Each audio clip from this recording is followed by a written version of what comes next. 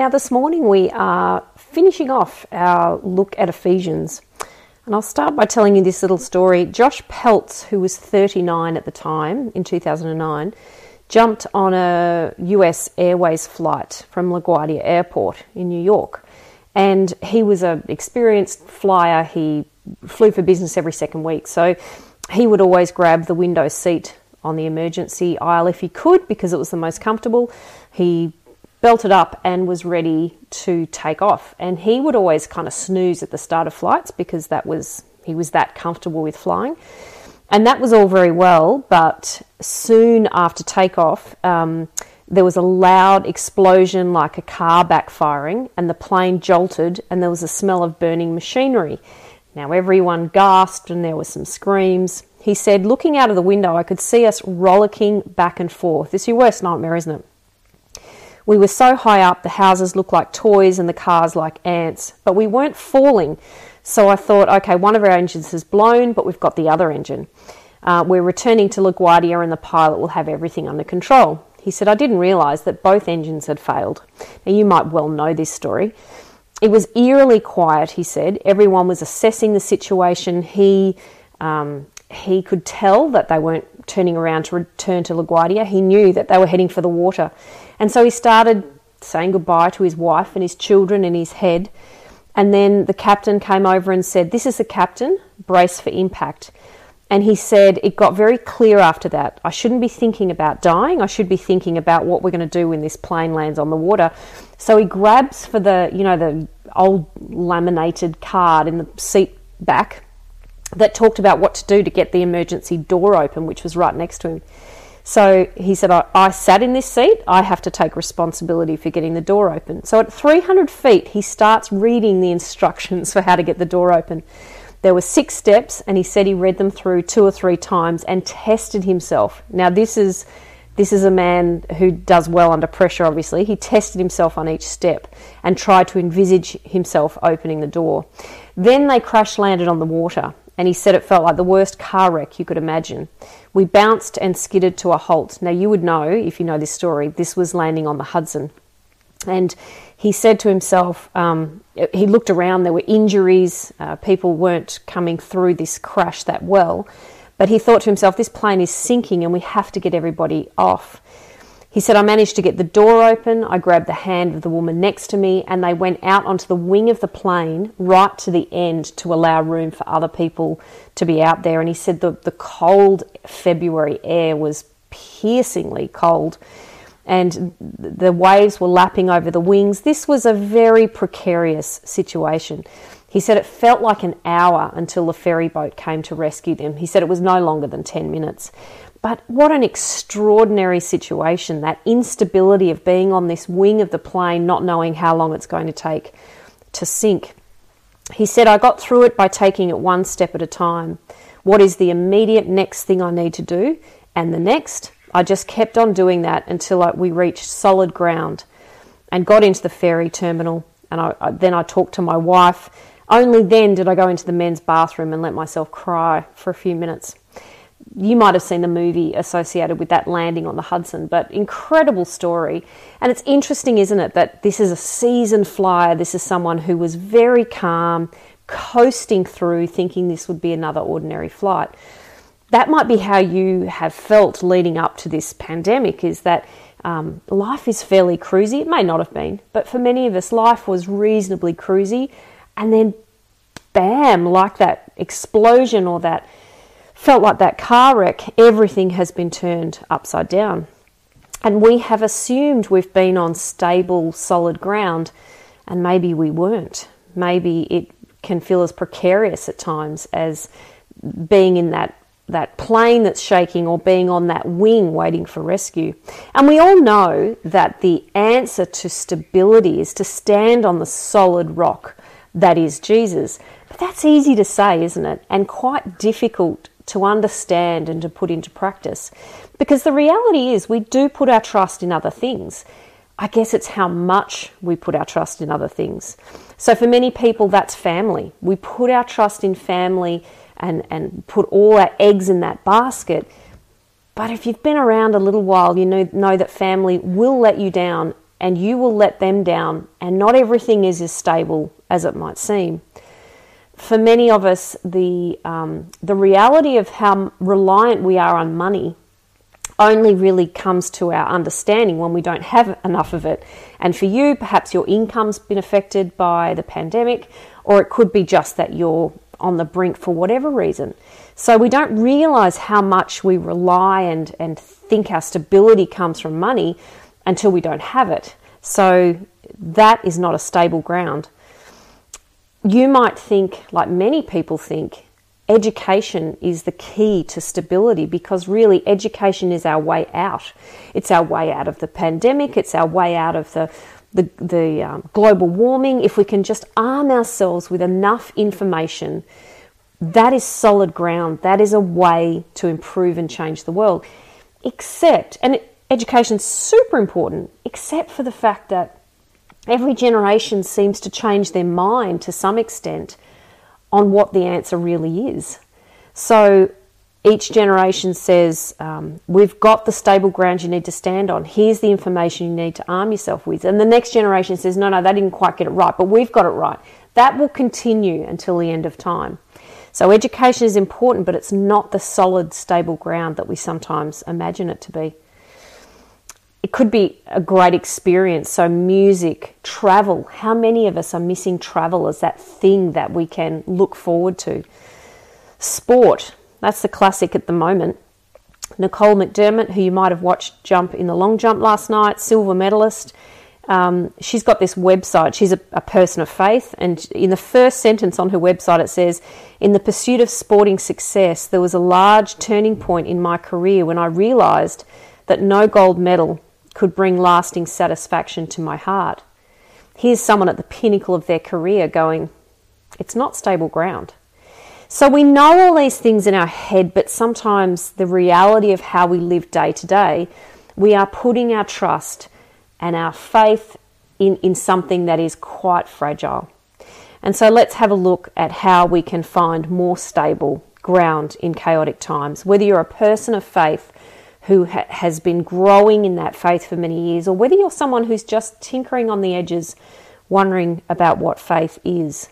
Now, as we've talked through Ephesians, we've done it in a fairly linear way. We've skipped over a lot of parts because obviously with limited time and also with all the jerky movements of online and in person, we've done this linear journey, skimming across the top, so to speak, but now we're actually kind of making it a circle because I thought, given our current situation, I actually want to come back to the start. And the verse that we're going to look up, and Raph will put up a slide for this, is Ephesians 1:18, which we have looked at before, but I think it's worth the wrap up with this. I pray, it says there, that the eyes of your heart may be enlightened in order that you may know the hope to which he has called you, the riches of his glorious inheritance in his holy people, and his incomparably great power for us who believe. So in the last few minutes of this service, I would like to look at four things. In this section of Paul's prayer, remember this is Paul's prayer at the start of Ephesians, there are four things that we can look at. One, he prays that God would open the eyes of their heart. Secondly, that we would know the hope to which he's called us. Thirdly, that we would know the riches of his glorious inheritance. And fourth, that we would know his incomparably great power for us who believe. Now, first of all, the eyes of your heart being enlightened. You might think, well, that happened for me back in 1974 when I came to faith. And that may well be the case. Or you might be, as I said, on that tinkering on the edges of faith, not sure what that means. But for some of us, there is this unstable ground despite that enlightenment. And that is because sometimes we still feel like our faith is fragile. Because we're fragile. Because we are so undeserving of the faith that Jesus has handed us. So John Bunyan, Pilgrim's Progress, if you're old enough to remember that book, wrote a whole series of books. And he wrote a whole book on the verse in John 6:37, which says, "All those the Father gives me," says Jesus, "will come to me, and whoever comes to me, I will never cast out. That is solid ground, isn't it? Dane Ortland summed up some of the thoughts from this book by John Bunyan by giving this little interaction between us and Jesus, this little hypothetical conversation, and it goes like this. "No, wait," I say, cautiously approaching Jesus. "You don't understand. I've really messed up in all kinds of ways." "I know," Jesus responds. "You know most of it, sure, more than others do, but deep down there's a shame that's hidden from everyone." "I know it all," says Jesus. "Well, the thing is, it isn't just my past, it's my present too." "I understand, but I don't know if I can break free anytime soon." Jesus says, "That's the kind of person I'm here to help." "Yeah, but you don't get it. My offences are directed not only towards others, but they're also against you." Then Jesus said, "I am the right person to be dealing with that sin. But the more of the ugliness in me you discover, the sooner you will get fed up with me." And then Jesus looks at me in the eye and says, whoever comes to me, I will never cast out." That is solid ground. We might be tinkering on this sense of, look, at some point he will probably push me aside. But John 1, when Jesus is speaking, assures us that when we come to him, he will never cast us out. That is solid ground. May your heart be enlightened to fully take in the brilliance of Jesus' gift to you. 2, know the hope to which he has called us. There's some question among theologians as to whether this hope is talking about the hope we feel when we consider all that Jesus has provided for us, or whether it's more an objective hope that God has provided us with, that objective hope that comes through the cross. Let's say it's both, because it is both. God has done the heavy lifting and he's provided a way to freedom and to solid ground. But you might think, similar to this first thing we talked about, you might think that you have to be the one gripping that hope. The hope's been provided to you, but you've got to hold on tight to it. That you're not good enough to stay close to Jesus, and then you're in this constant drift away from him. Again, that being on solid ground is kind of reliant on you. So I want to show you this photo in relation to this point. Here are two boys, two cute little boys, sitting on a trike in the middle of the road. These two little boys you may recognise, and I have asked permission for this photo because they are both in nappies here. This is Caleb and Isaac when they were little guys, and here they are. They actually don't look like they're having that much fun, do they? I think we caught them on the hop, but they are enjoying this play on this bike. Caleb is the rider and Isaac is the conductor, the position he's always happiest to be in. So you might think to yourself, who in their right mind lets two toddlers out in the middle of the road when any kind of car or traffic or that car in the background behind could reverse out? Who in their right mind would leave them unattended and unsafe like that? But sometimes you've got to zoom out, don't you? Sometimes you've got to look at the bigger picture. And if you show the next slide, Raf, here is the next picture, which is Mosh standing there with terrible sandals on. I have to call that elephant in the room. I don't know when you thought they were a good idea, Mosh. And I see Caleb's got matching sandals as well. But let's push that aside if we can. Here is Mosh poised, ready to protect these two boys. Here he is looking at one eye for traffic and one for the boys who might, skim over a rock or whatever it is, whatever kind of safety issue there is. He is poised and ready to protect them. And I love this photo. Bad quality as it is, and sandals aside, it is a great photo. Because sometimes we think that our relationship with Jesus is based on the fact that we need to be gripping onto his hand. If you've ever held a little child's hand, you know that they think they are gripping on with all their might. But if they try and wriggle out of it, or if they lose energy and can't hold on anymore, as an adult, you are holding on much more firmly than they're holding to you. Jesus is poised and ready to be watching over you. Your relationship with him is not solely based on your ability to cling on to him. It's him who is clinging on to you. Thirdly, Paul prays here that we would know the riches of his glorious inheritance in his holy people. What the heck does that mean? Let me start by giving you this little gem. This I brought back from Perth. We were packing up some of Mum's stuff. She's still alive and well, but moving into a nursing home, we had to pack away a lot of her treasures. And we all chose little things that we could take. And I just wrapped this in a bit of newspaper and brought it all the way across the Nullarbor and back here. I only realised on Friday, by accident really, that this actually belonged to my grandmother before it belonged to my mum. So it's very old and a brilliant inheritance for me, something that I can remember my mum and my nana by, and I love it. And you might think to yourself, when it talks about inheritance there, it's talking about all that we gain, all the beautiful things that we gain as we come to a knowledge of Jesus. And you would be absolutely right. It's the things we gain now, the Holy Spirit and the peace of Jesus and that solid ground, and what we gain after we die. All true. But there is a second way of looking at that verse, and that is to suggest that not only do we receive an inheritance, but actually we are the inheritance. This is a profound and beautiful truth to grab hold of this morning, that we are the inheritance. Deuteronomy 32:9 says, "For the Lord's portion is his people. You are that treasure." Or, if you want to look at it slightly less blingy, the door's about to ring, Raph. Someone's at the door. Let's hope the dog doesn't go nuts.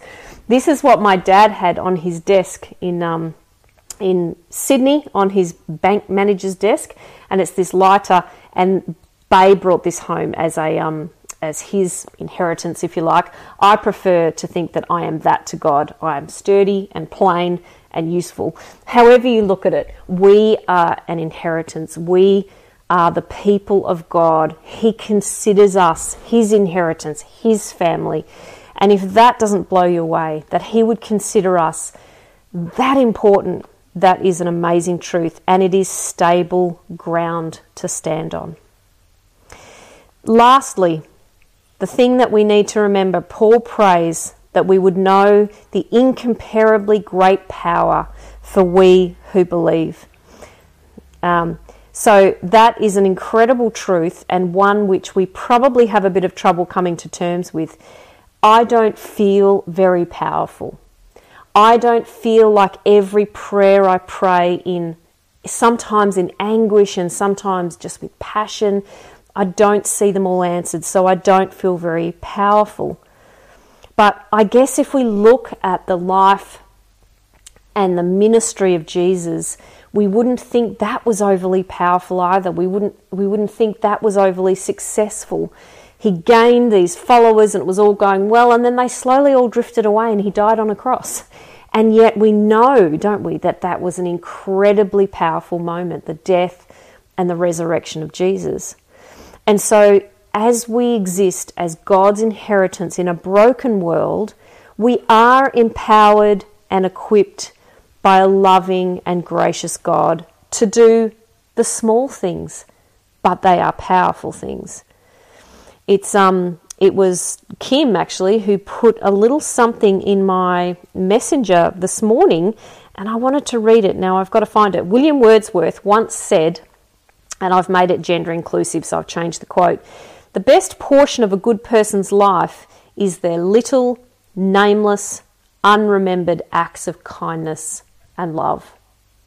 Now when you're doing those little, nameless, unremembered acts of kindness and love with the power and stability of Jesus in you and working through you, watch out, world. And that's what I want to suggest as we look at what our part to play is in Eltham and beyond. What can we do with the power of God inside of us, even if those things look small, even if those things may look insignificant at times? They are absolutely not. So we've wrapped up Ephesians, and I want to give you 3 things to think about this week. 3 practical things There are a million things, but let's just look at 3 little things that we might be able to do this week to remind ourselves of the solid ground that is beneath us. Read Ephesians. Read Ephesians. Some of you I know have been tracking through and reading Ephesians. Others have gone, we'll talk about it Sunday. That's okay, but read Ephesians or read Matthew or read some portion of Scripture. This is not the solid ground, but this is the story. This is the sound knowledge of a solid and stable God. So read this because it is so incredibly helpful. I know sometimes if I wake up and I feel dizzy, I'm getting old, but if I wake up and I feel dizzy, the first thing I grab for is the wall, and suddenly I feel steady. This is the wall. Head to it. Read it. Second thing to take away is a practical thing to do. Help one person around you. Mother Teresa famously said, never worry about the numbers, as in how many you might be helping. Help one person at a time and always start with the person nearest you. With the incomparable power of God in you and working through you, watch what happens. Thirdly, go out into nature and breathe deeply.